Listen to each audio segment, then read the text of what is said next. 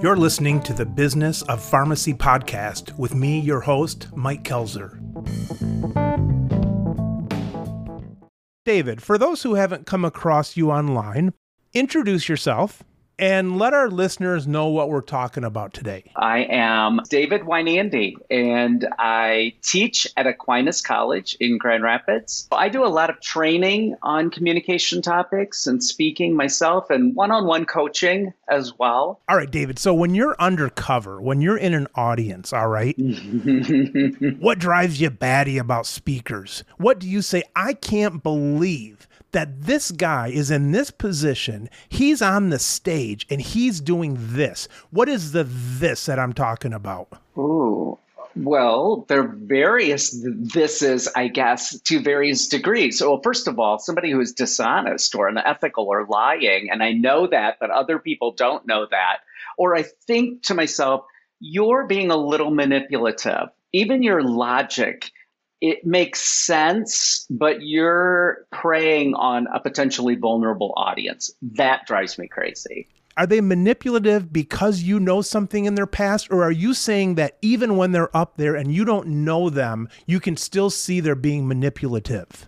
Well, both, I suppose. Usually, I think people are manipulative when I do know that they're just trying to achieve their goal. They're just trying to persuade people for their benefit as opposed to the audience's benefit or society's benefit. And they're relatively self-serving. And there are certain situations where I think, you know what, I happen to know that you are using a persuasive strategy that works really well, but it creates almost like a psychological vulnerability. And that's why it works well with this particular audience. And I personally wouldn't do that. And so that will drive me crazy. I'm not buying that, David. I think that That I'm manipulative? I think you're manipulative. I would argue that anybody on stage is trying to manipulate something. You're trying to get your way. Now, if you're a good manipulator, you might say, I'm not manipulating. I'm doing what's good for the audience. But isn't it all good, especially for business talks? Isn't it usually always good for the speaker? It can't. Well, there are a lot of times when I'm advocating for a course of action where I would say, for me, I'm not going to gain anything out of it. Oh. I'm just advocating, for example, for a group of people. I'm trying to get you to donate for this cause, even though Gotcha. I won't receive any of the money for it. And I think it's when you intentionally know that you are trying to gain something from an audience for your benefit, your organization's benefit, and you're using a strategy that we know is going to psychologically manipulate people. But just being able to achieve a goal, that's not manipulative, because we also have to be good consumers. We also have to be good audience members. And we have to be able to say, well, wait a minute, I need to listen with critical thinking skills every time somebody presents to me. Otherwise, we would be running out and we would be buying every product that we see advertised on TV or whatever. I mean, we're not passive. There's a responsibility of the audience. All right, so how do I know when I'm being manipulated by someone on stage? What are they saying to me? Oh, it's not that easy. It depends. It really does depend. It depends what the topic is. It's as individual as the topic itself and the way they develop content.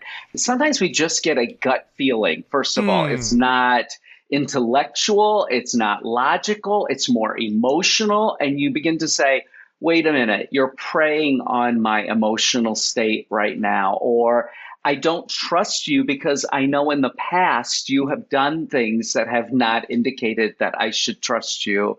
Or you are just presenting information that, although statistics are statistics, but they're being manipulated or they're being shown in a way so that they will lead me to a certain conclusion. And when I start to feel that way, I start to say, I'm going to do my own research. This is one person's perspective, but I'm going to do my own research as well. And at least they have me starting thinking. So that's good. If someone sees me on stage, or let's say they're listening to this, and they're saying, Mike's just a manipulator. I don't think I am, but what if someone thinks I am? What could I tell someone on stage?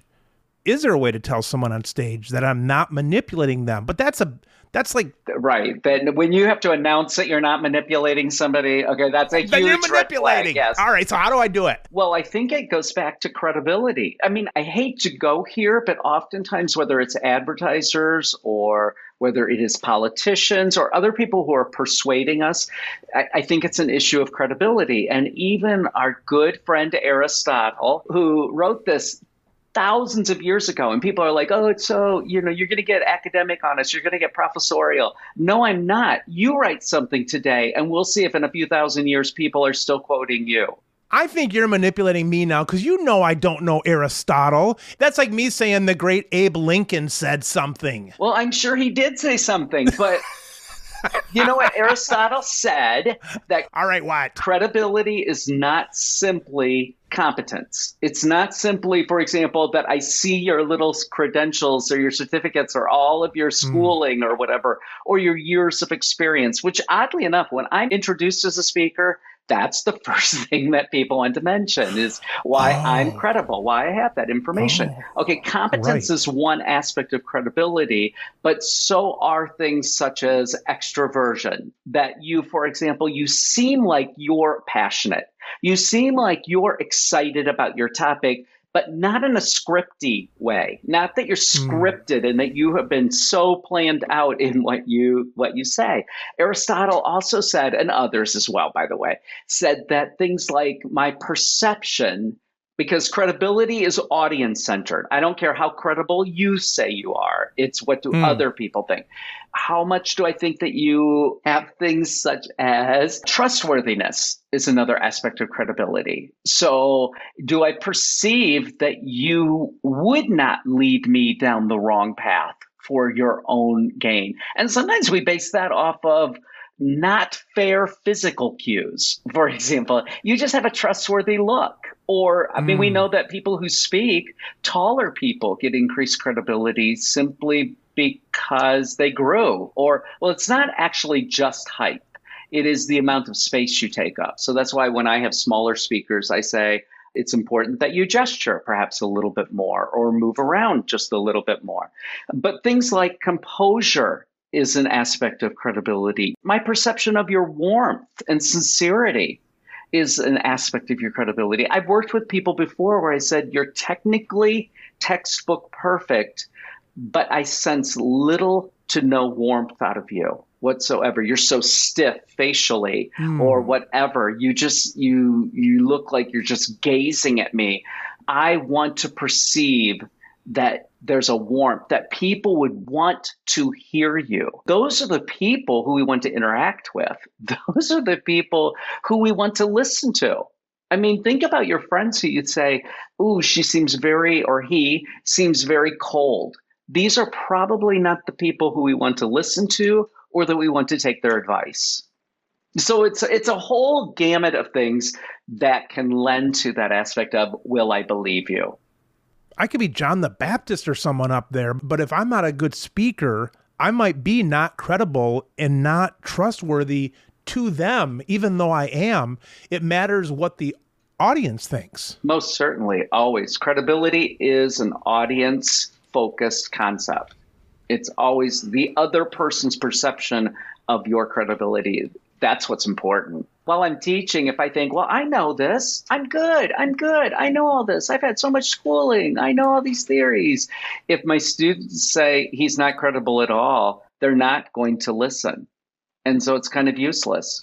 So a pharmacist listening who has at least a few letters behind their name, and typically now everybody's got the different certificates for this or that, Right. You're saying that doesn't hold a whole lot of water for them. Well, it doesn't hurt. I wouldn't say it doesn't hold water. It holds a lot of water because, like, when the dentist leaves my little room or my eye doctor or whatever, I do go look at their little certificates on the wall and I say, oh, look at that. But we also want to be perceived as if I'm being treated as an individual, that I'm being treated as a Dave. I'm not just another person who has come in. I'm just not you doing like I'm another cog in the machine who could be replaced. I may be your customer. I may be your client, but I am still a Dave, and that you care about me and that you will ask questions. You'll take time to listen to me. I don't want to feel as if what I hear come out of your mouth is so scripted that you could say it to anybody, especially when we're dealing with health and healthcare. It's an intimate relationship. Automatically, it's an intimate relationship that I've come to you as my pharmacist, and that you're supposed to care about me, and I'm supposed to perceive that.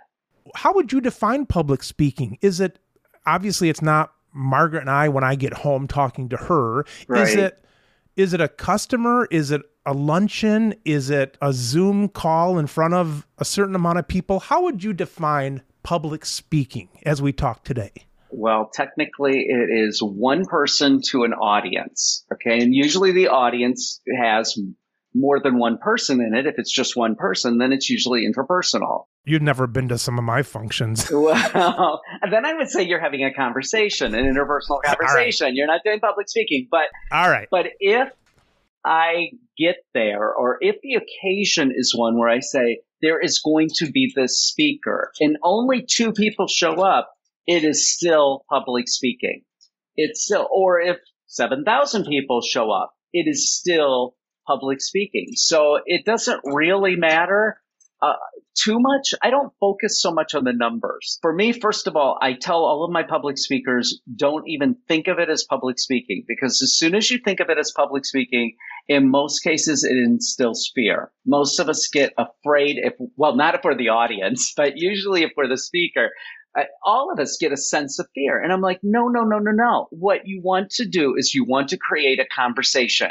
You might be trying to create a conversation with one person. You might be trying to create a conversation with 500 people. But I want to individually get people in that audience to feel like they're listening to me speak individually. So I'm trying to create interpersonal bonds with them, whether it's through my content and making the content relevant for them, using examples that apply to them, whether it is because I am excited to be there speaking to them and I'm willing to show that kind of excitement, whether it is because of my eye contact and that I'm making direct eye contact with individuals.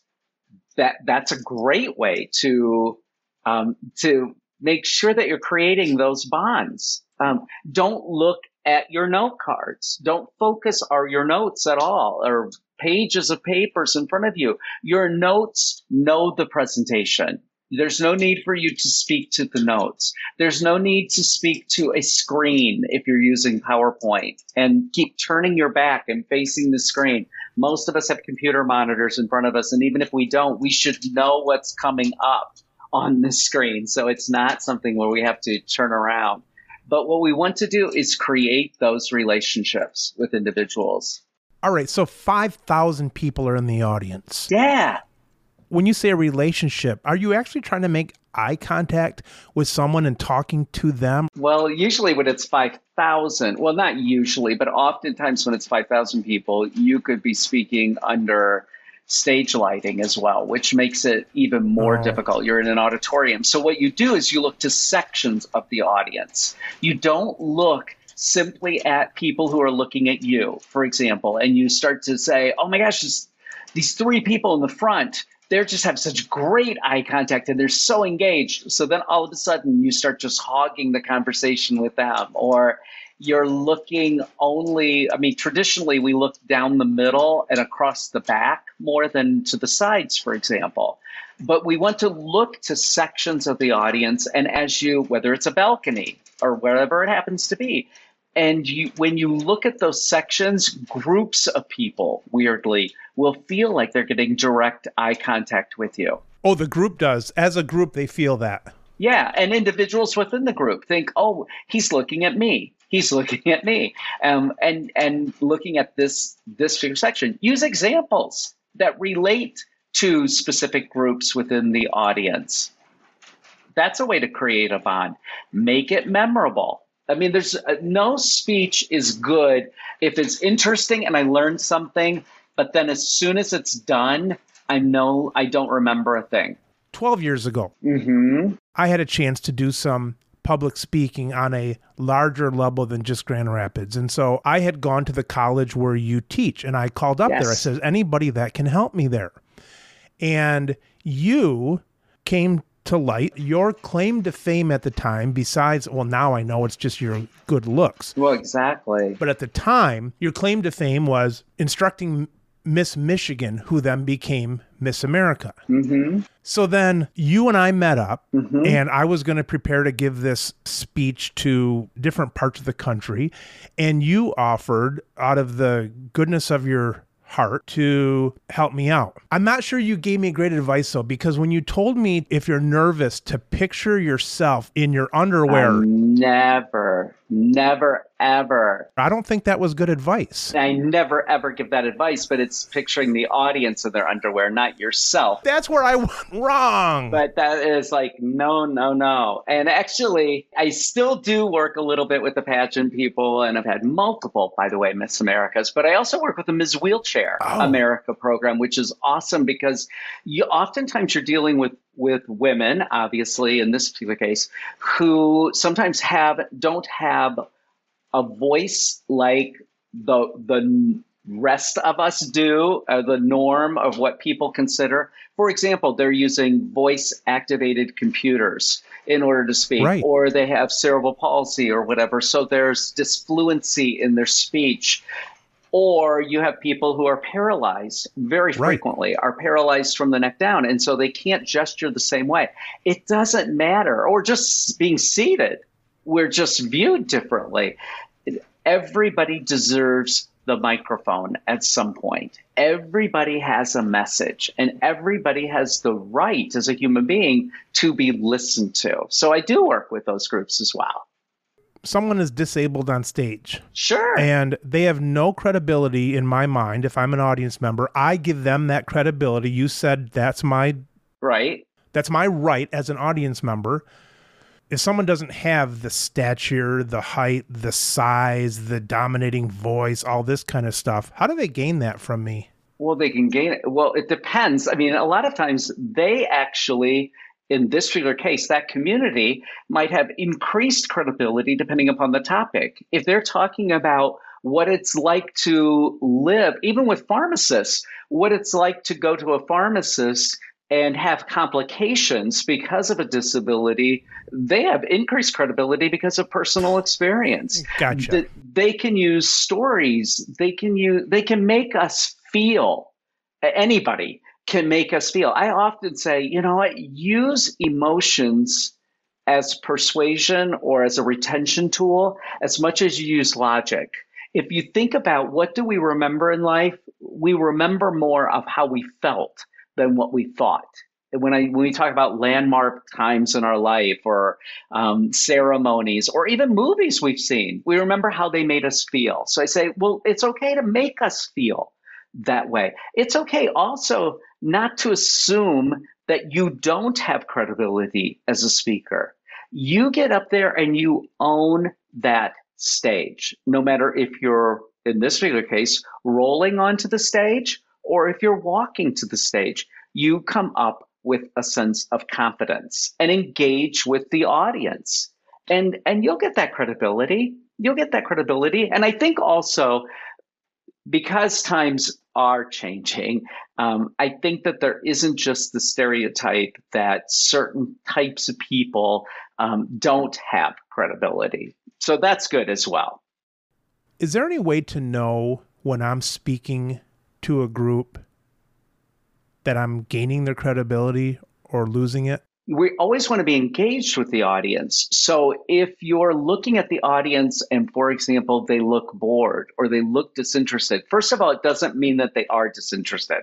Some people just have a bored look on their face. In life, they have a bored look. So a lot of times I will try to imagine people are very engaged, but I want to be realistic about it. You do an audience analysis not just before you speak or after you speak. It's an evaluation then, but you do it while you speak and you say, are they with me right now? And if they're not with me, how am I going to get them back? You know, do I need to go back over a concept again and give an example because they didn't get it? Is it because I'm giving them too much too quickly? Am I not giving them enough information?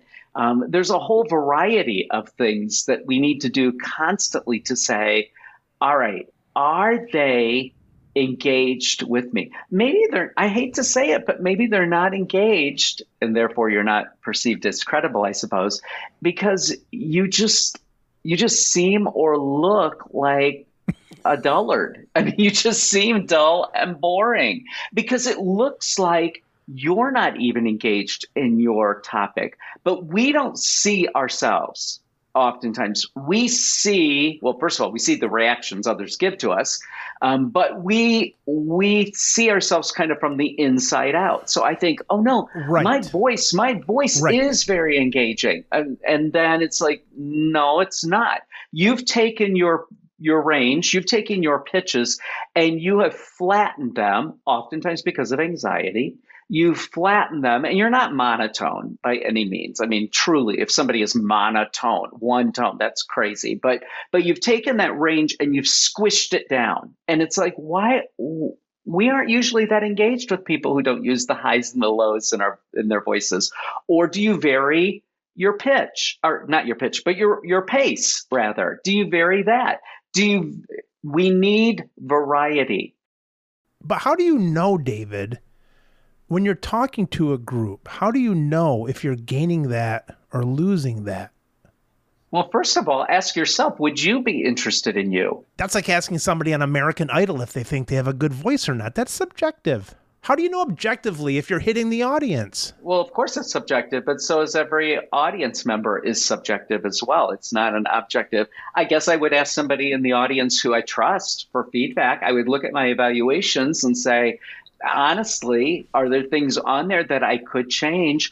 I always tell people to videotape themselves and to not just, which people hate. You say, oh, no, we are very in tune with ourselves. No, we're not. We don't even want to watch a videotape of ourselves because all of a sudden it's like, oh, I do that. Oh, I move this way. Oh. I tell people you videotape yourself and you watch it 3 times. 3 different ways, at least, probably more than 3 times. You watch it with no sound and you say, would I be interested in this person non-verbally and what that person's doing?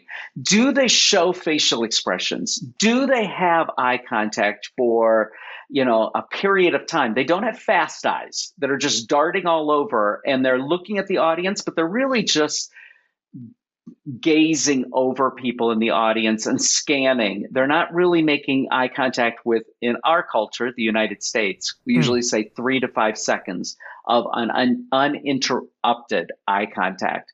And I would say, okay, does this person gesture?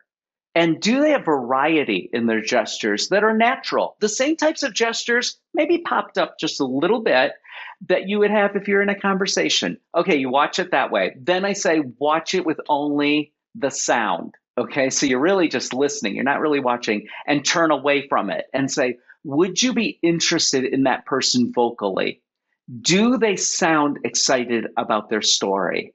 And then watch it with both.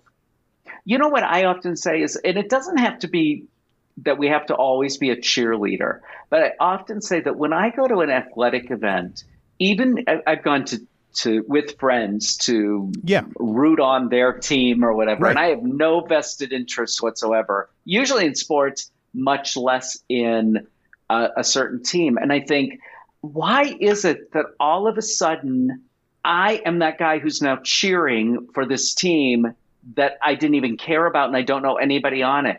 You know what? Passion breeds passion. If you want other people to be passionate, you have to be passionate. And passion does not mean you have to be a cheerleader. Passion is conviction. Do you have a sense of conviction about your topic? And I think to myself, you know what?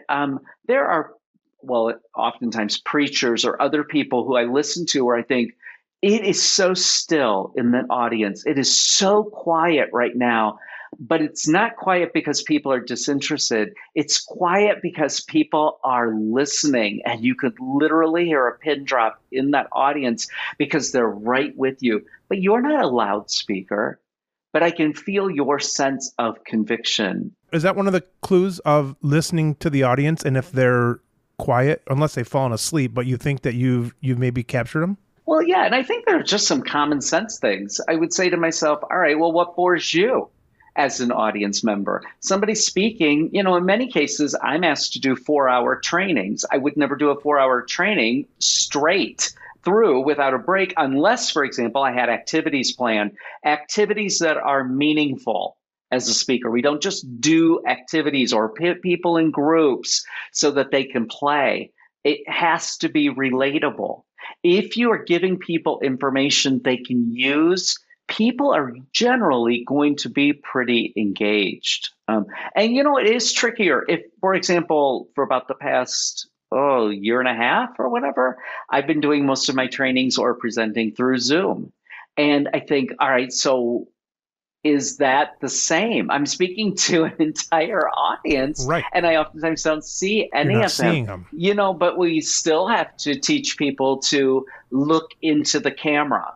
Okay, that just because you don't see people's eyes, it doesn't mean that you look at the little squares you look there occasionally, but you don't look at that in the screen. You look at the green light or you look at the camera, because that's going to feel like the most direct eye contact. We know with Zoom, and there really is very little research that's out yet about this, but with Zoom, if we say that we want eye contact when we're in person, when we're face-to-face, about maybe 60% of the time with audiences, we want that to be about 70 to 80% during a Zoom presentation, and realizing that people do get Zoom fatigue and that they've been doing it all day and that we can only listen so long. So we break it up and we put it into sound bites if we have to.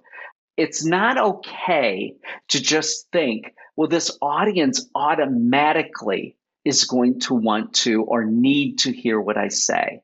I think every time I speak, I don't care how many times I've talked about the exact same topic, I say to myself, Dave, you have to get excited about this and you have to make it relevant to them. And you show it in your facial expressions, even when there are times when I'm thinking, I don't even see these people. I still want to get excited about it and make it apply to them. You mentioned audience size, and you're doing a lot of the things the same for audiences, whether it's 3 people or 5,000, you still want to interest them and make them feel connected and so on. Right.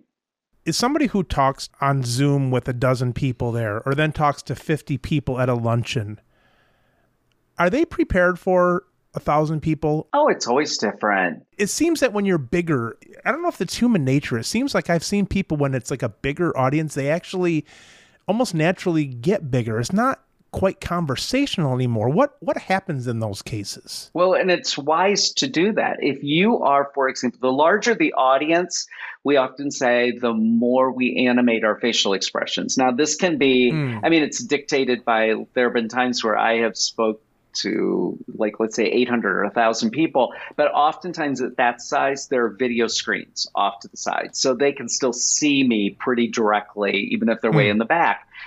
But we do that to an extent. There's almost like a curvilinear relationship where we say, okay, increase those facial expressions based on the size of the audience, and then don't just keep increasing them to the point where it's clown-like. But a lot of times, we level off at some point, but it's a lot like stage makeup. Stage makeup is not the same as normal makeup, so that we can see features more distinctly. And so I might emphasize certain things in my voice a little bit more if I'm in a larger group. The bigger thing that I find when people speak to larger groups, and by the way, larger groups aren't always the more difficult groups to speak to. There are many people I work with who say, I would rather speak to, and I feel more comfortable speaking to a group of 200 than I do to 10 people in a boardroom. That makes me uncomfortable because every single time somebody looks away, I'm distracted every time. I just feel uncomfortable in that sense. And it can't depend on what your background is. Like sometimes I'll say to people, does this size audience that is very large, trouble you? And they're like, no, because I took dance lessons when I was little and we had to do dance recitals. So I'm used to being up on a stage and being in front of people. So it's not necessarily just the size of the audience, but it's your perception. But if the audience is larger, it's easier for them to tune out. So I always want to make sure you're not going to tune out, if at all possible, because again, I'm going to make the information as relevant to you as possible, where you can't wait to hear the next thing I have to say. And I'm going to try to connect with you. I'm going to try to create this interpersonal relationship with you where you feel a sense of commitment to me and to the topic as well. So much of it is mental. It really is. It's like, I can get myself all worked up if I say, oh, there's all these people, there's all these people, there's all these people. We beg people all day to listen to us. We get mad when our kids won't listen. We get mad when coworkers won't listen, when nobody listens. And now we say, these people will listen. And then all of a sudden we're like, oh no, don't listen to me. Don't listen to me. If you start to hyper focus on the fact that they're watching me, they're watching everything I do, they're critical potentially of me. If somebody starts to hyper focus on that, that's when I usually say, okay, get more engaged with your content. Think even more about the content and the audience as opposed to yourself. You're just the little microphone. You're just the conduit. And it starts in the beginning of the presentation. It starts in the introduction. A lot of times people will set themselves up for failure in the very beginning of the speech or presentation. Well, first of all, I don't even call them speeches. I just say, you're just talking to people. It seems these days, and I think David, that I'm sort of a victim of COVID, because even I, as a small business owner, and I've done some speaking, whether it's at a group function or something in town or something like that.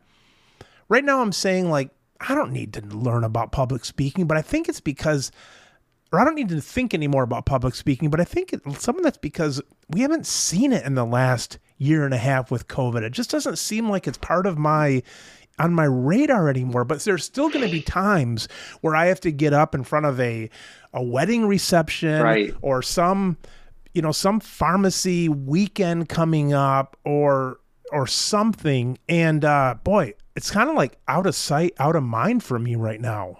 There's a lot of things that are out of sight, out of mind for us that are normal right now, but it's coming back into normal. And actually what I'm finding is that people now on the other end, training and just presentations that I do, they are craving live human contact and that they want live speakers, whether it is for a community group or a church group. I mean, you as pharmacists, you are a part of our community. And it's I'm a part of an educational community that goes out into the community. And so are you as a pharmacist. I mean, that I want to feel that bond. I don't want to feel like you're just a pharmacist.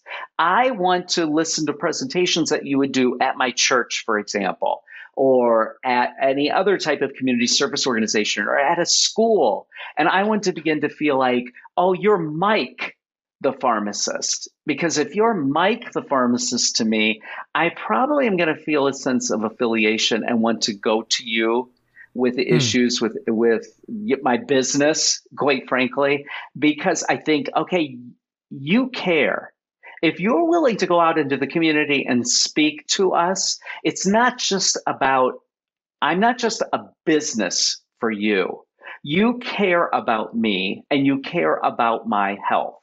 And that's important. So I find that right now, at least for me, people are craving live speaking as opposed to through, again, mediated technology, whether it's Zoom or some other webinar. They're craving it live now? Oh, yes. And even when I'm doing customer service workshops right now or working with people in customer service, what I'm finding a lot is that people who answer the phones right now are finding that they cannot get people off of the phones. Oh, that's interesting.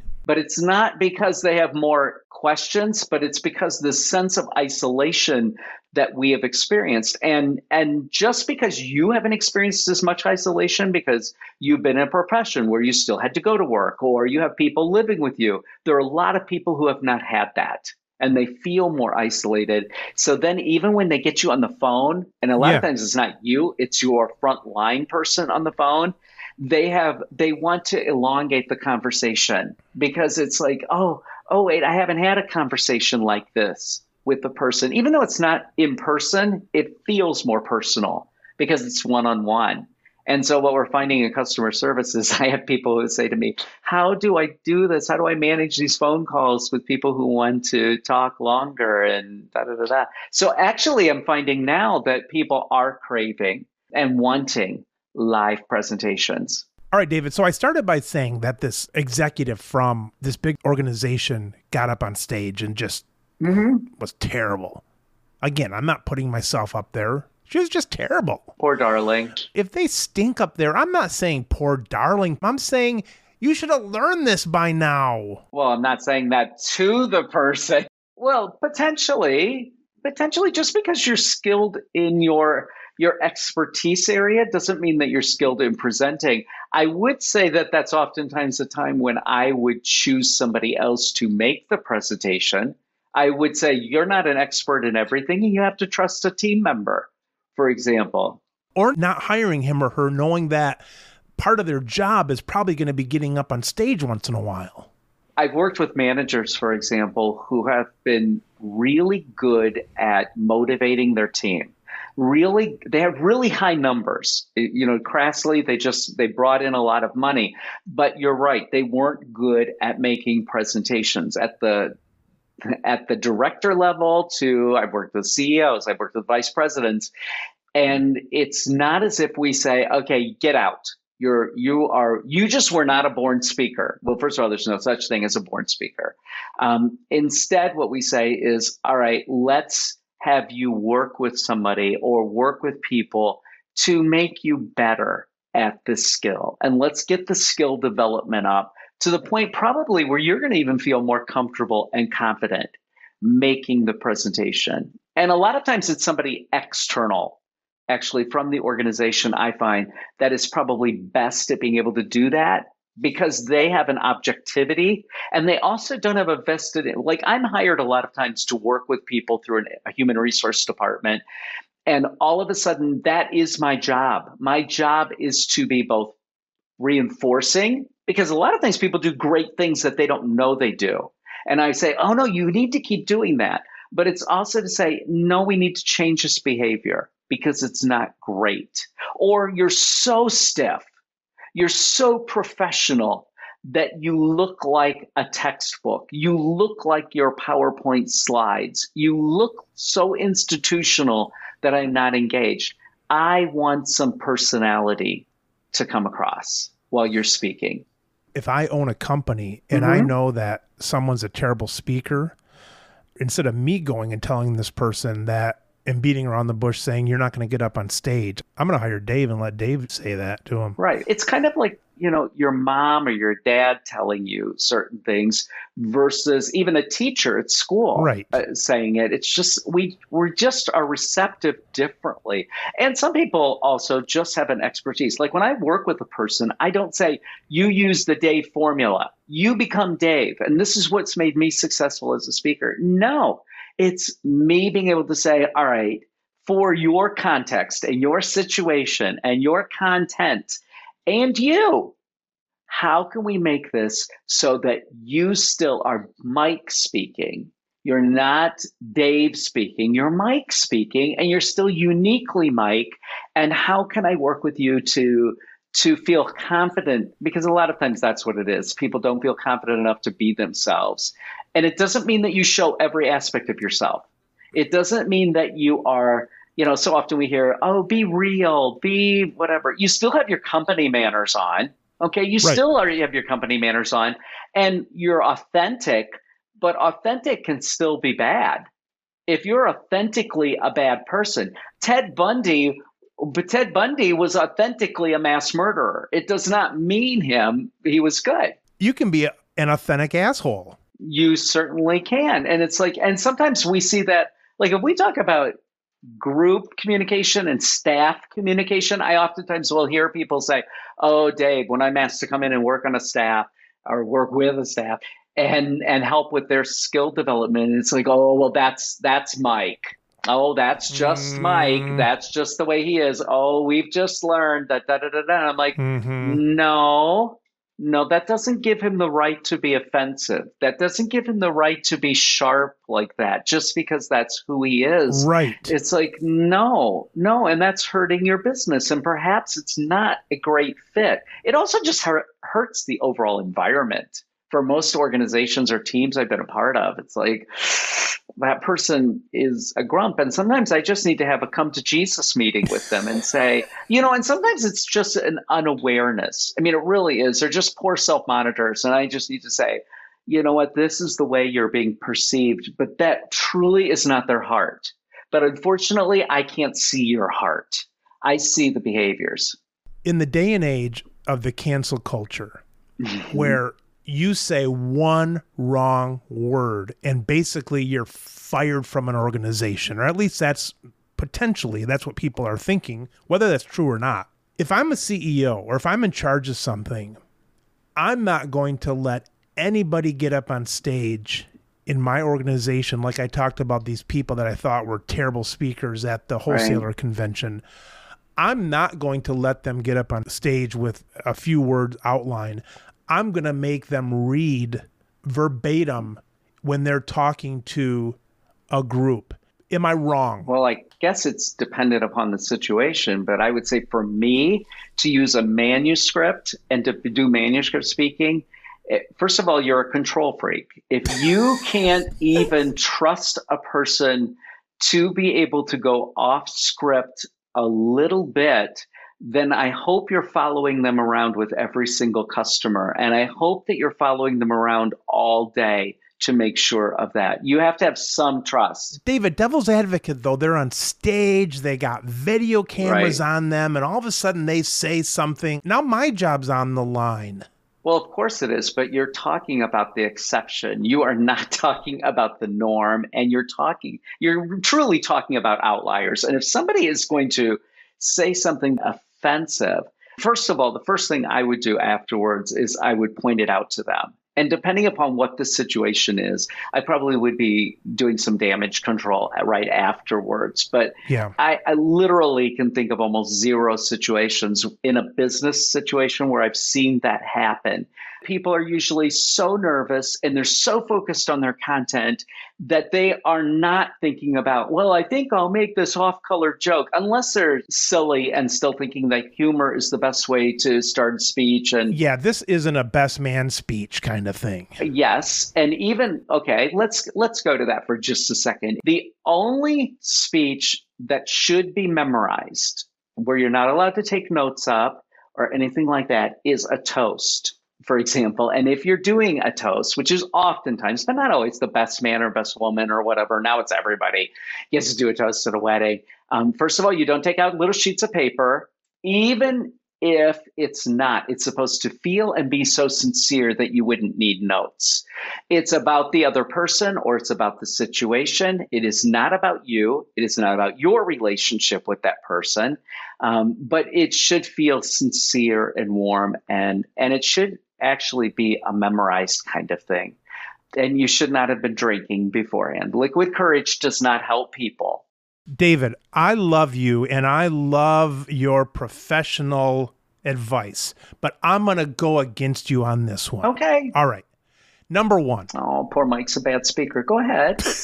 Go ahead. You've been drinking like a crazy man. Right now? Before your kids get married, and then you get up to give the toast and you think you did a good job, and all you did was give yourself anesthesia so you don't remember it. Listen, I think that best man speeches should either be written or illegal. Let me tell you why. Well, if you write it, you still can memorize it. Bear with me here. Memorizing stuff does not work because you get up there and you forget like the third word and then you're just screwed. Have you ever memorized something? I worked at Cedar Point. Are you kidding me? I had to memorize everything. Are you really saying memorize a toast? I would not take notes up. I would at the very least have memorized the bullet points that I want to cover, and I would practice enough so that it's still, I'm not saying memorize so it sounds like the Pledge of Allegiance or the Our Father. Oh, you're saying memorize your 3 or 4 points. Or whatever it is you have to say, of course, and to still let it be conversational. But if you know me so well that I'm choosing you to be my best man and you have to pull out notes to talk about me, I have a better man that needs to be doing this. I think that best man speeches should be illegal. Here's why. Yeah, well, go ahead. What, they are illegal, you're saying? Well, no, that's probably something that I'm going to agree with you because a lot of times they don't serve the purpose. Here's what you got with the best man speeches. You've got somebody who's drunk. Sometimes, yes, they've been on that little party bus beforehand. Well, any of my family. Oh, that's true. Yes. Somebody who's drunk, or any teacher friends of mine. Evil. Go ahead. You got someone who's drunk. Mm-hmm. No, they're not used to a microphone. On average, they're not used to a microphone. Right. They're not used to being in front of people. That's number 3. This one you're going to say, boy, you got some issues, Mike, but I'm just going to say it here, okay? They're best friends with this guy, the groom, and arguably the bride has taken the best friend away from the best man. In other words, the best man spends less time with the groom because of the bride. Wow. So he's a little bit pissed off that they haven't gone hunting as much. They're not fishing as much. They're not going to the bar as much. They should have got married. So the best man, subconsciously, he's a little bit pissed off, all right? And you don't piss off somebody who has a lot of private information about someone else. He knows all the stories about this guy, and he can do a lot of damage. So now you've got those 4 things. You've got the most important day of the groom and the bride's life. Most certainly. You put those 5 things together, and best man speeches should be done away with. Well, and you should be institutionalized, but that's a whole nother issue. But I do agree with you to some point. This is not a venue where most people feel comfortable. When you asked about the large audience, for example, it's kind of comparable to that. You know, you're at a reception where there's a lot of people. And like you said, you step up to the microphone and it's kind of like the perspective of the room is different. We're used to seeing the room from our little seats in the audience. Everything is different and it makes us nervous. And sometimes when people are nervous, their inside voice goes outside and they start talking aloud things that they normally would just be saying to themselves, whether it's reassuring things, you got this, or whether it is crazy ideas, or they think all of a sudden they have to become a comedian because they're in front of this audience. I do agree with you that sometimes it can go very bad, or it can go very long, which is very bad. And that it's sometimes out of fear. That's why I tell people, fear. That makes sense. Whenever you are speaking to, everything I say makes sense. Whenever you're speaking to a large group, you should get there ahead of time and you should get the perspective of the room. When I think about a time when I had to, well, I didn't have to, I chose to speak for a breakfast, which is hard because it was a breakfast with about 800 people, sponsored by Kellogg, I might add. Well, of course. And so they had all their breakfast foods there, even though it wasn't Kellogg people there, but they sponsored it. So I was going to have to be speaking over people eating. Yes. It was about 800 people. I got there the night before, and it was me and the setup crew. And I hopped up on the stage and I was like, okay, I need to look at this because I've never been to this ballroom. Right. And I need to look at this ballroom and get to the point where I've gone through mentally at least part of my presentation. So it's not new. Mm-hmm. It's not shocking to me when I hop up here tomorrow that I think, okay, how am I going to engage with those people in the back? What are the sight lines like? Will somebody be introducing me? Will I be the 6th person in stage? Will I have a podium? Will I be mic'd? How will I be mic'd? Will I have a lavalier mic? And so I can move. Will I be stationary? When I feel like I have control because I have knowledge, my my anxiety goes down. If I have control over my voice, if I have control over my body and my hands aren't shaking, I have control over my technology. That's when most of us start to say, all right, I've got this. I've got this. And so even during a toast, even though this is not the point here, but during a toast, when all of a sudden I stand up, and again, it's a very similar situation. People are waiting to be served. They've been drinking. Yeah. And I stand up and it's jarring to me. Yeah. And it's like, wait, I've never spoke like this. It almost makes us feel catatonic. Like I just want to get over it. I think with this fun of talking about the best man, I think we hit the nail on the head of about the size where I can picture a pharmacist, especially with COVID, relax now. And I think a lot of times it's going to be that luncheon where you're either maybe giving a send-off to one of your coworkers or you're accepting a new position in that spot. And I'm picturing, 30, 40 people, something like that. What are some tips to do that? We talked about getting to know the room, Sure. What else can our listeners gain to give them confidence in that situation? Several things. First of all, I think that you as pharmacists should not be waiting to be asked to make these presentations. I think that you should be active and that you should be out saying, how can we be out as ambassadors in our community speaking about whatever the issues happen to be? So that would be my first thing. There are so many things to be a good speaker. First of all, realize why you're there. How long do you have? What time period do you have? And why are you there? And what do you need to be a good speaker? Do you need a glass of water? I need a podium, and I don't even stand at one, but I just psychologically need it there. You need one, even though you're not behind it. It's almost like your wingman, sort of. Well, and I have my notes usually sitting on it and stuff, and I use it to store things and stuff, but I bring one with me in the trunk of my car just in case they don't have one when I get there. I'm like, you do? Mm-hmm. Or I'll take a music stand or something like that so that I say, you know what, Dave is always I know what I need, and I'm not going to be a victim of a catastrophe that I've created, because it's like, no. I would say, why is the audience there? You're not giving a canned speech. You're making it as specific for this group, whether it's a group based on demographics, they're older, they all have a similar type of concern, and that's why you're there speaking as a pharmacist or whatever. Make it as relevant and mentally interactive as possible. Get off to a good start. A good start is have an attention getter. Don't apologize from the very beginning. Sometimes I often will hear people start with an apology. Very common. And they want to lower people's expectations. Yep. It's almost like I can succeed if you think I'm going to get a C.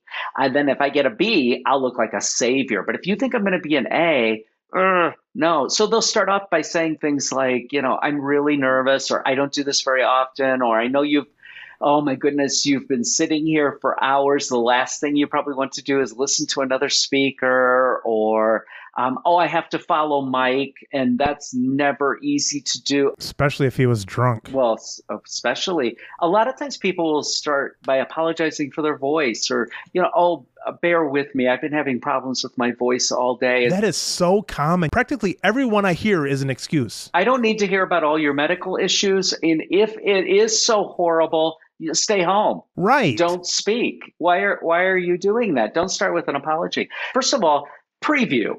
Give me a preview of what is the overall goal of the speech or presentation, and kind of how are you going to attack this topic?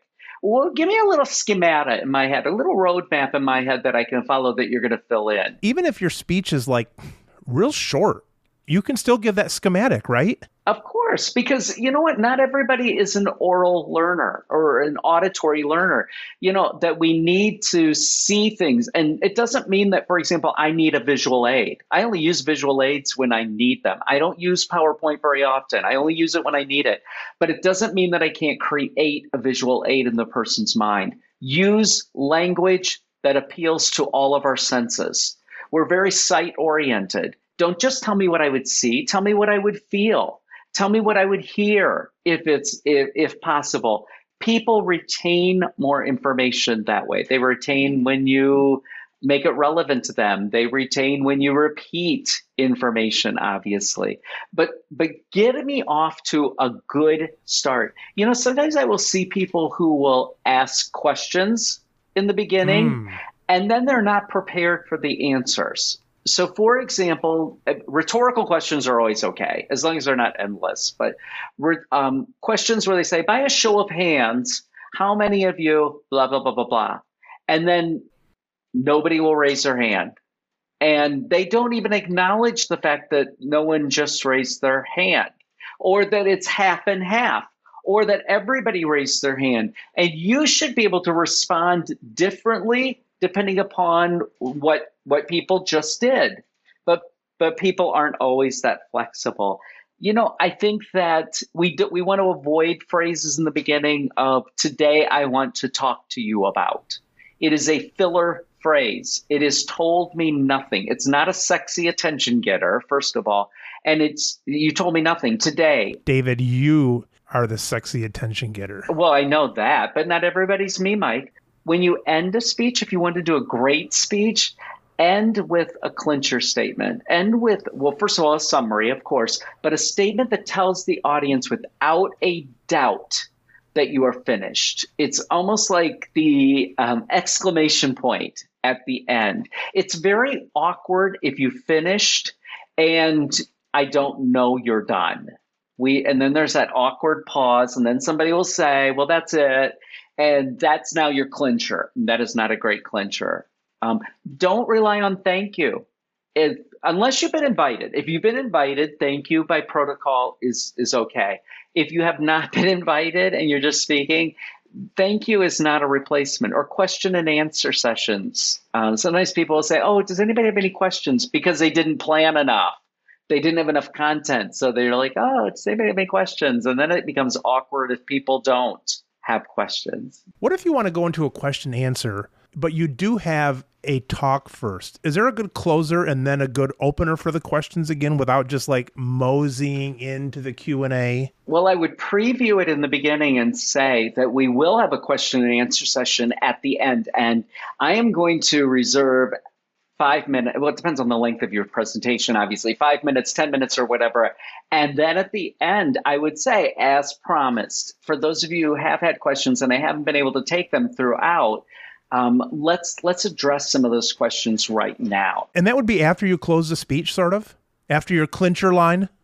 Yes. And you may need another at the end, or usually there'll be somebody else who will say, we're out of time right now or whatever, and they'll close you for you at that point. But if it's awkward and nobody has a question, I would have 2 or 3 questions that I would have prepared as the speaker to say something like, for example, I see that we don't have any yet, but some of you may be wondering about this and have a common question related to your topic.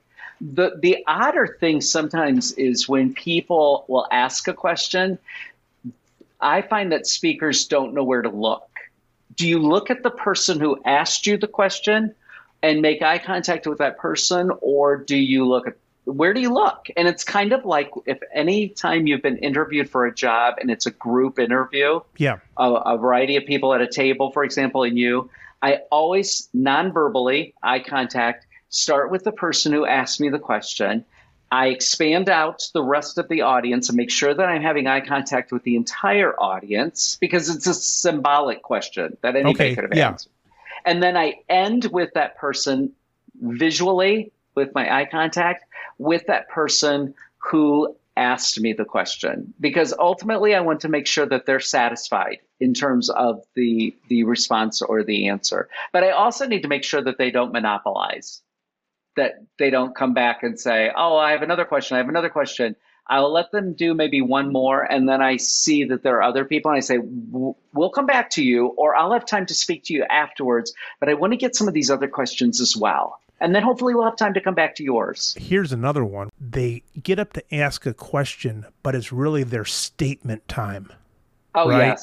Yes. they're going to tell you how to run the world, and then it might be posed as a question. Do you ever tell people, like, what's your damn point? No, I don't do that. Well, first of all, the person who invited you to speak and who did an introduction should be monitoring for that. And so that's why we a lot of times will have people who monitor the questions and answers. Oh, monitor it before the question even comes in. Yeah, or just say, you know what, we have some questions, blah, blah, blah, blah. Or let's do it this way, and we're going to structure it. And they call on the people or whatever, because sometimes they're even familiar with people who will go on and on.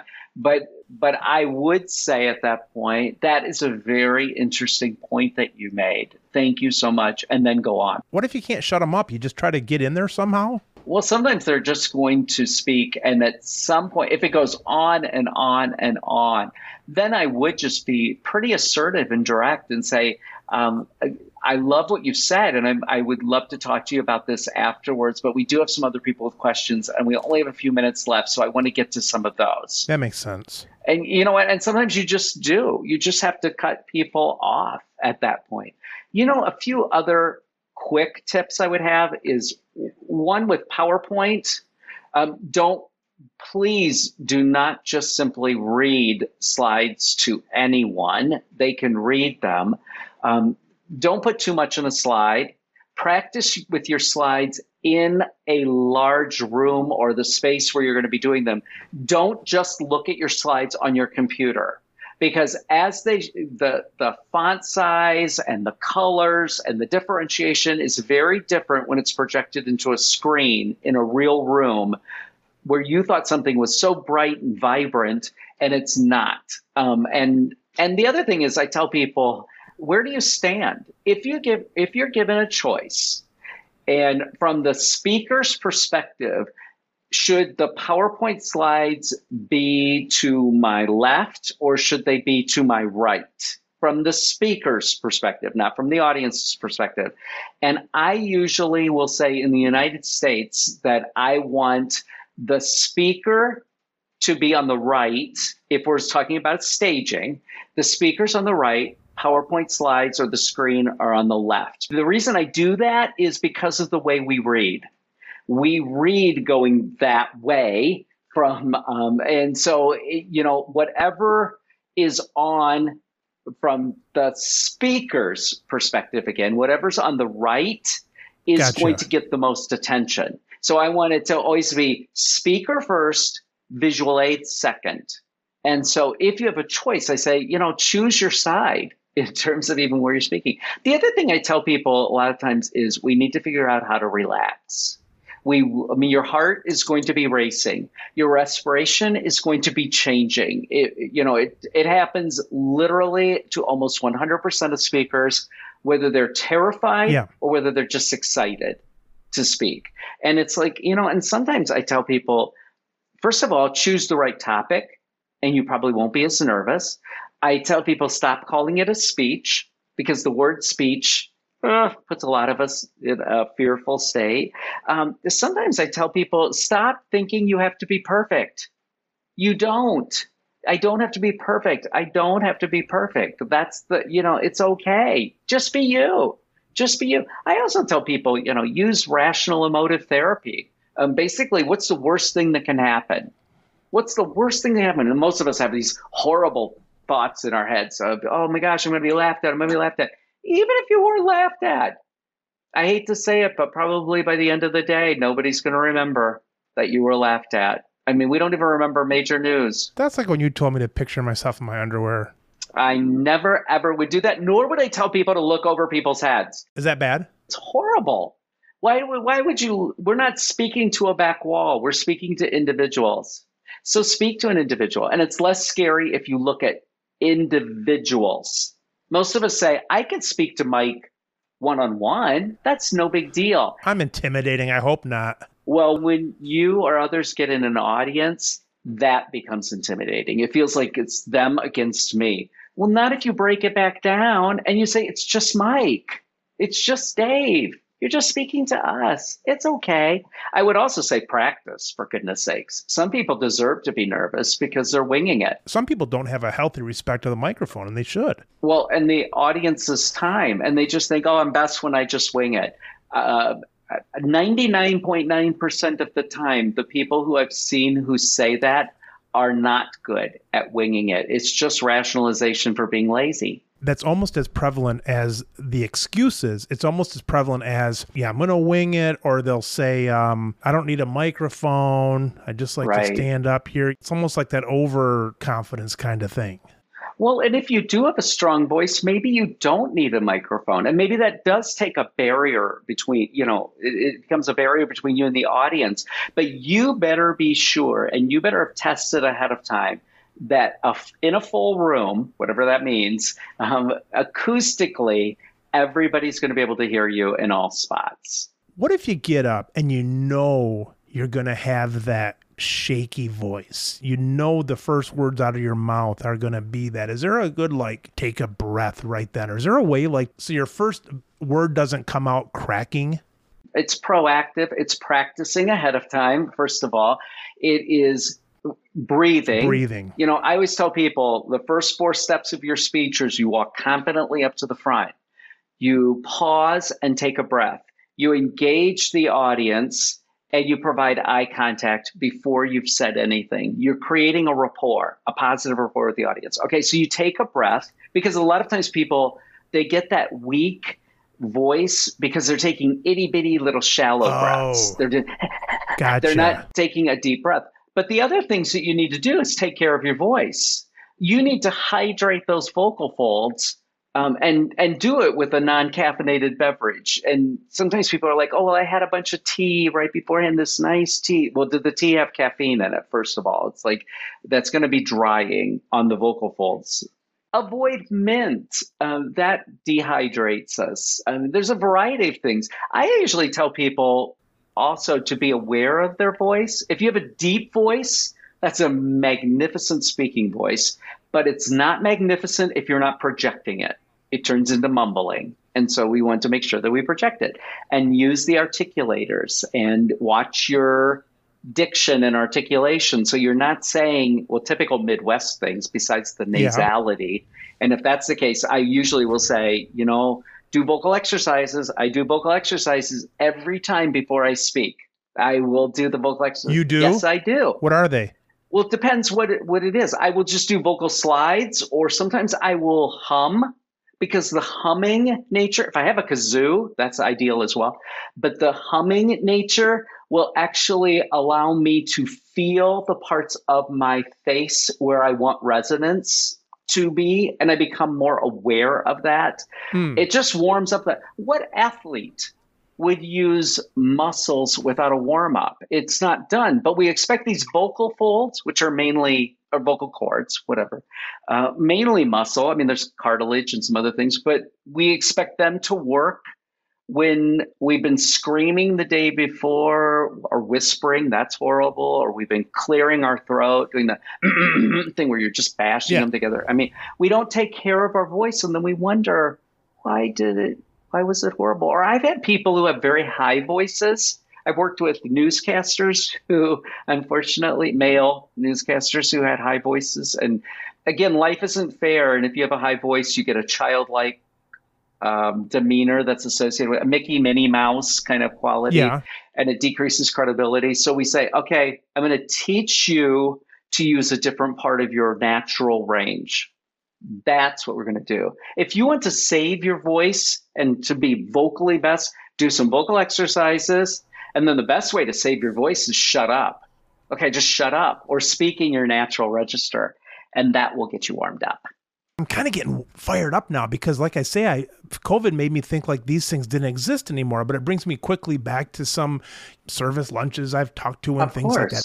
You kind of get that fire going inside of you again. I'm looking forward to it. When someone will say, like, do you have a visual, or what will you need for visuals? And I hate visuals. I don't usually have something I'm trying to show in that.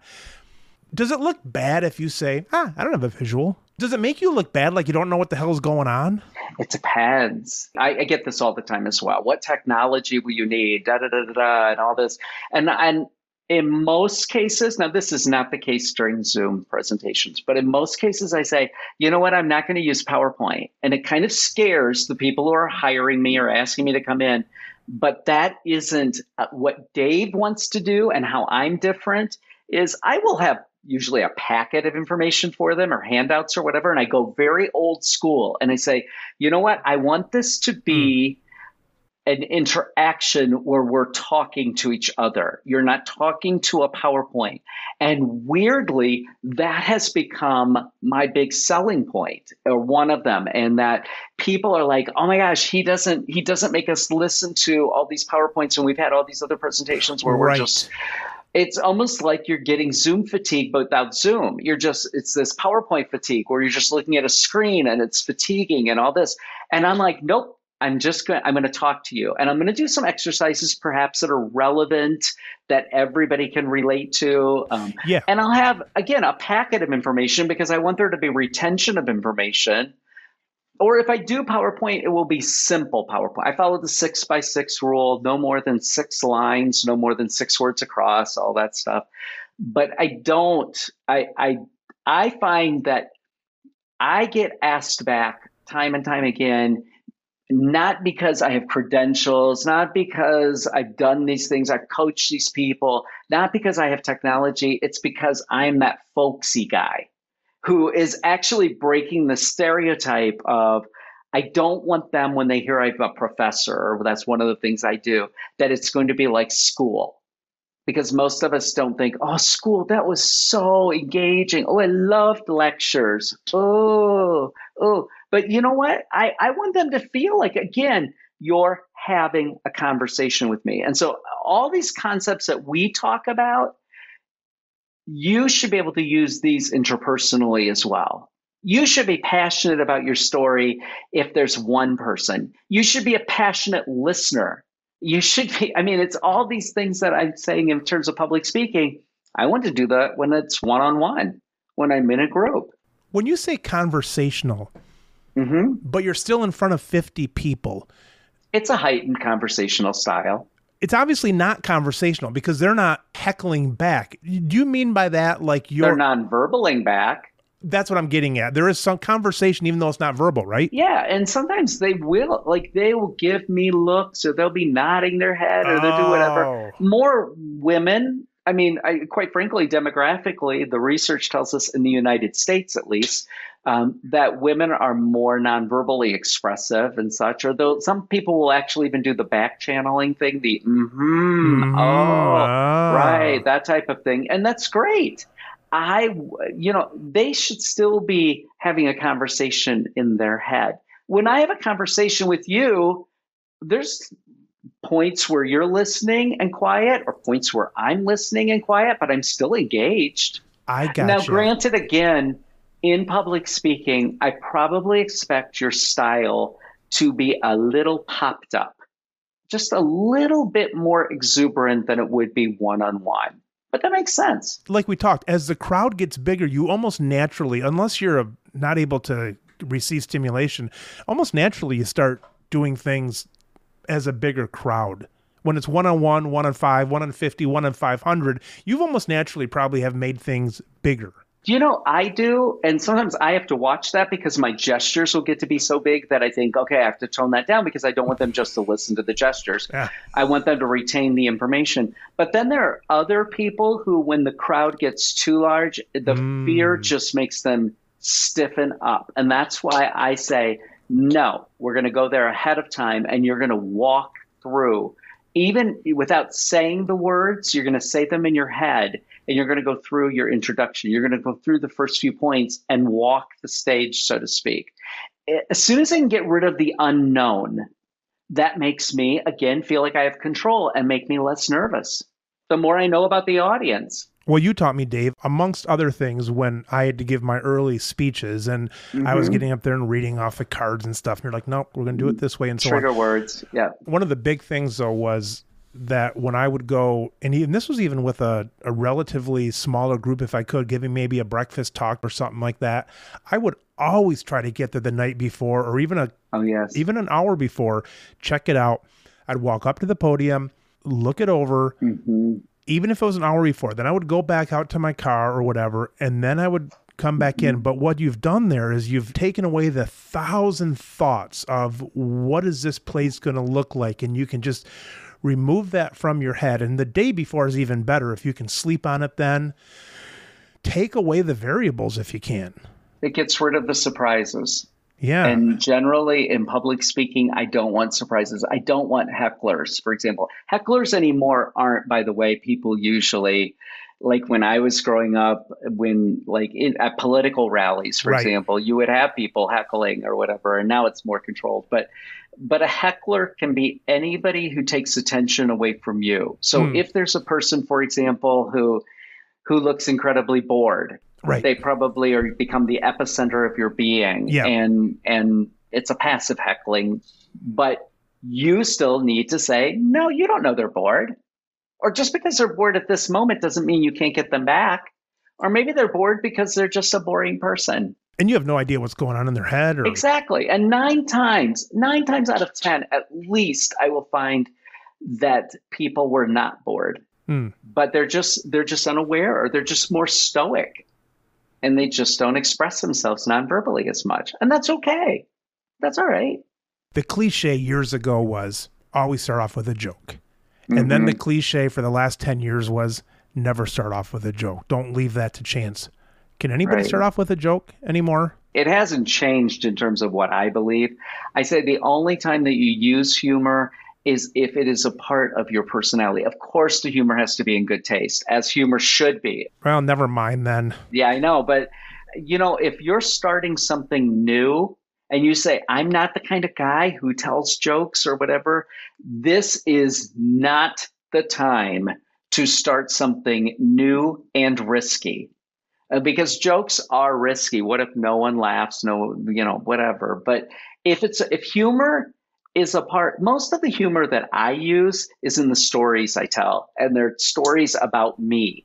And I will often say, you know what? I'm not proud. I am not proud that I did this, but I want them to see that if I'm giving a bad example of something that somebody did in terms of communication, it's like, okay, this is something I did one time, because guess what? We're emotional human beings who aren't always logical. Kind of a self-depreciating humor or a story of some sort. Yes, but that also has a moral to the story, and that it's not going to be so tearing me apart that it's going to decrease my own credibility. I would never do that.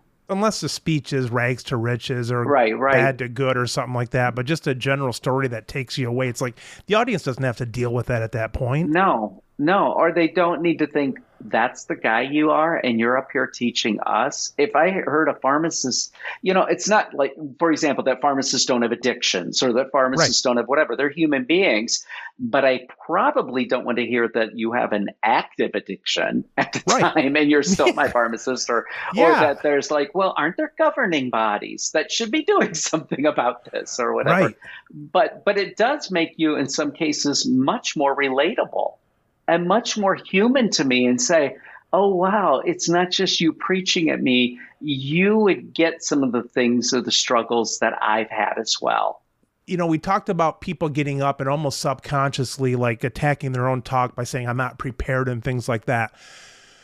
Are there any other conscious or more likely subconscious things that a speaker is going to do that is like bombarding themselves from the start? Probably the classic one that most of us think of are technically called things like vocal interferences, but but it's not just well, like, any of those filler words that most of us, quite frankly, do not hear ourselves. We don't hear ourselves saying them.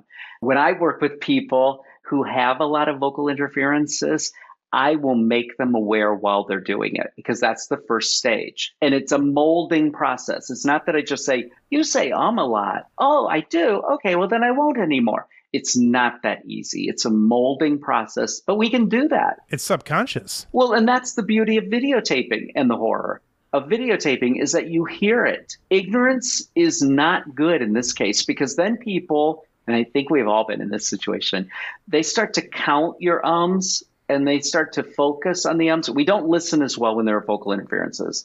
Dead air is a pause is better than filling it with Or now the new one is, and it's not even like, sometimes people get sing-songy voices as well, or they do the upspeak and they start, but it's when they start to do the right right? They will say something, right, right, and it's like this assumed agreement that we have, and I have some people who I listen to who will sometimes do right, right. They'll say something and then it's like right, and I'm like, no, not right. What the hell are you writing about? No, I don't agree with you at all. Stop that. But that's almost become their and it's this trigger word. You probably see patterns through every 4 or 5 years of California drop off and the upspeak and all these different things. The vocal fry, yeah. You probably see, the vocal fry. You probably see a pattern of those every half dozen years. Yeah, but that's one thing that I would say. Ignorance is not bliss. Not knowing that you do these things doesn't make it okay. And there are things we can do about them, that we can mold that type of behavior.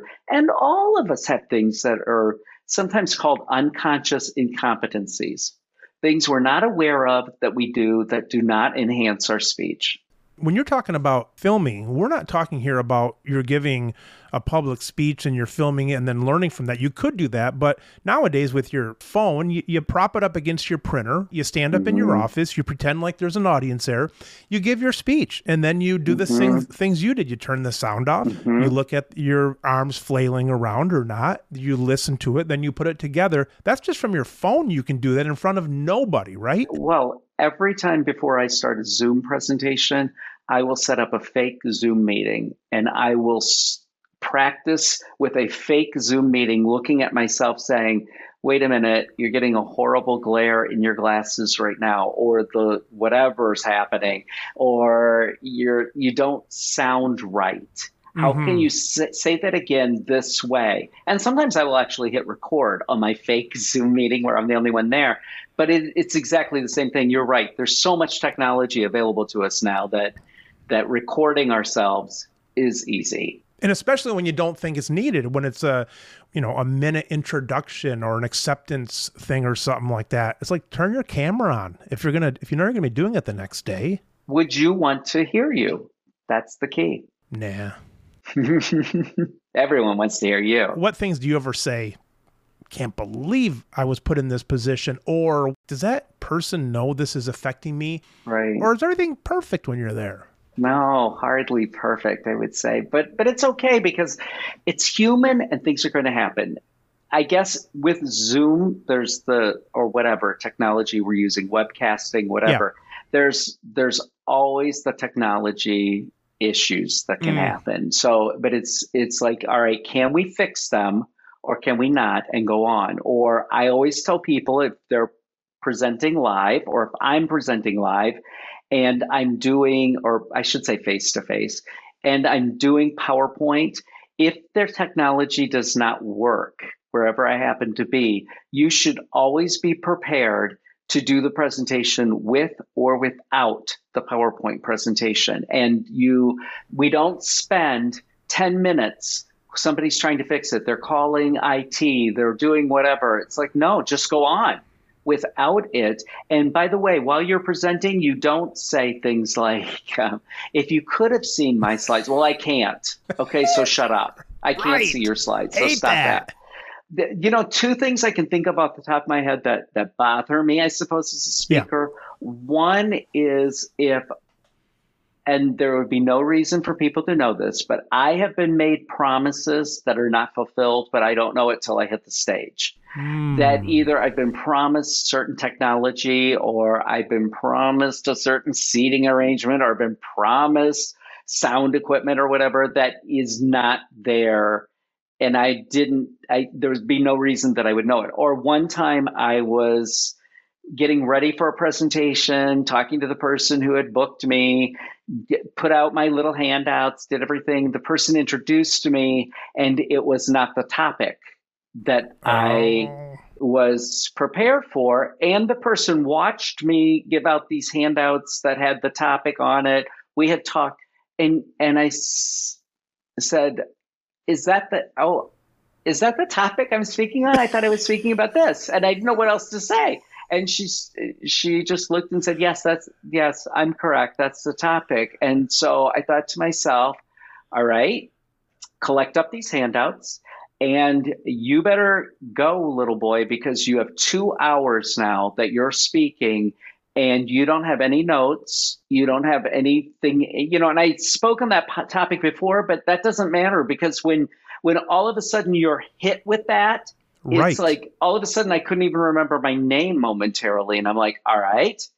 And I thought, okay, just calm down for a second. And, okay, well, then let's talk about this topic. And I started to preview it. And then I did put them in some groups, and I would have anyhow, and done this exercise. But that gave me a few minutes to jot down a few things. And I thought, all right, can I speak about this for 2 hours? And I can, or one time I was speaking at the arena in our town, and was speaking to a group of middle schoolers, which are not my easiest group to speak to. And all of a sudden, the hockey team, the Griffins actually, came out to practice while I was speaking. And I thought, okay. And it was partially I was doing this for the Griffins. So I was like, okay. And they just thought it was kind of funny, but they didn't leave. And then I'm trying to still speak to the arena with these Griffins who are like slapping this puck around. And I can also hear the coach screaming through his headset, get these people off the ice and everything. And I'm like, stay concentrated. So that was kind of but you know what? It's just life and things go wrong. Now, if it's the other perspective, what bugs me about an audience are when audience members, and this bugs me in general about people, so it's not just that, when they start pulling out their phones and they start texting, they start taking calls and getting up with the call. And I understand emergencies. I understand that totally. What I don't understand, even interpersonally, is when somebody will pick up their phone while I'm talking to them. It's like, no. Even to text or something. Yes. It's like, you don't, there's no reason to do that. When you've picked up a phone and all of a sudden it's in between the two of us and I'm just like, oh, it's really quick. I mean, we see people do this all the time at dinner. Go to a restaurant, you see people texting. What you've now done is you've stuck another person in between the two of us. For sure.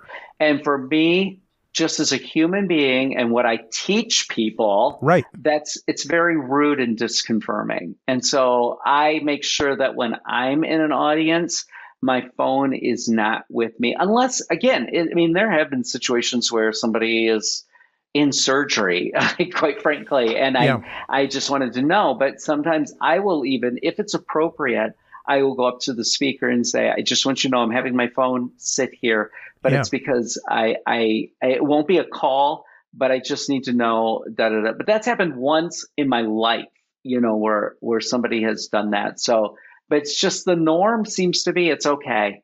It's okay to pick up your phone or start texting or start doing whatever. And I'm like, really? No. Now I'm usually training about how to be a good interpersonal communicator. And it's like, well, that's not it.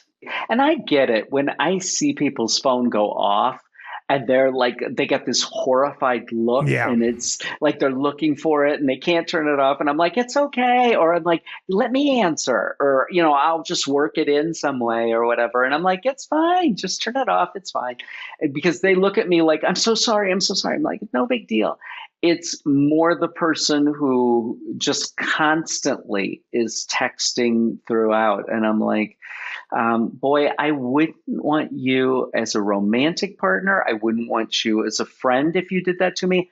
And as an employee, the only time I really see it in a customer service orientation is I don't see people usually on the floor, if you will, if they're out helping me. Yeah. But I will see them sometimes at the counter I go to or by their register or whatever. They'll have their phone there and they will be looking at it when they're not responding to the text, but they're looking at the text while they're helping me, while they're just saying, would you like to, do you have any questions for the pharmacist? And I'm like, we both know that right now you're looking at that. And it's like, it's okay. But it's kind of like when you're texting, when you have your phone with you, when you drive, it's tempting to want to look at the texts that are coming through, especially when they come through your car and it says like on the radio, like, oh, okay, there you've got a text.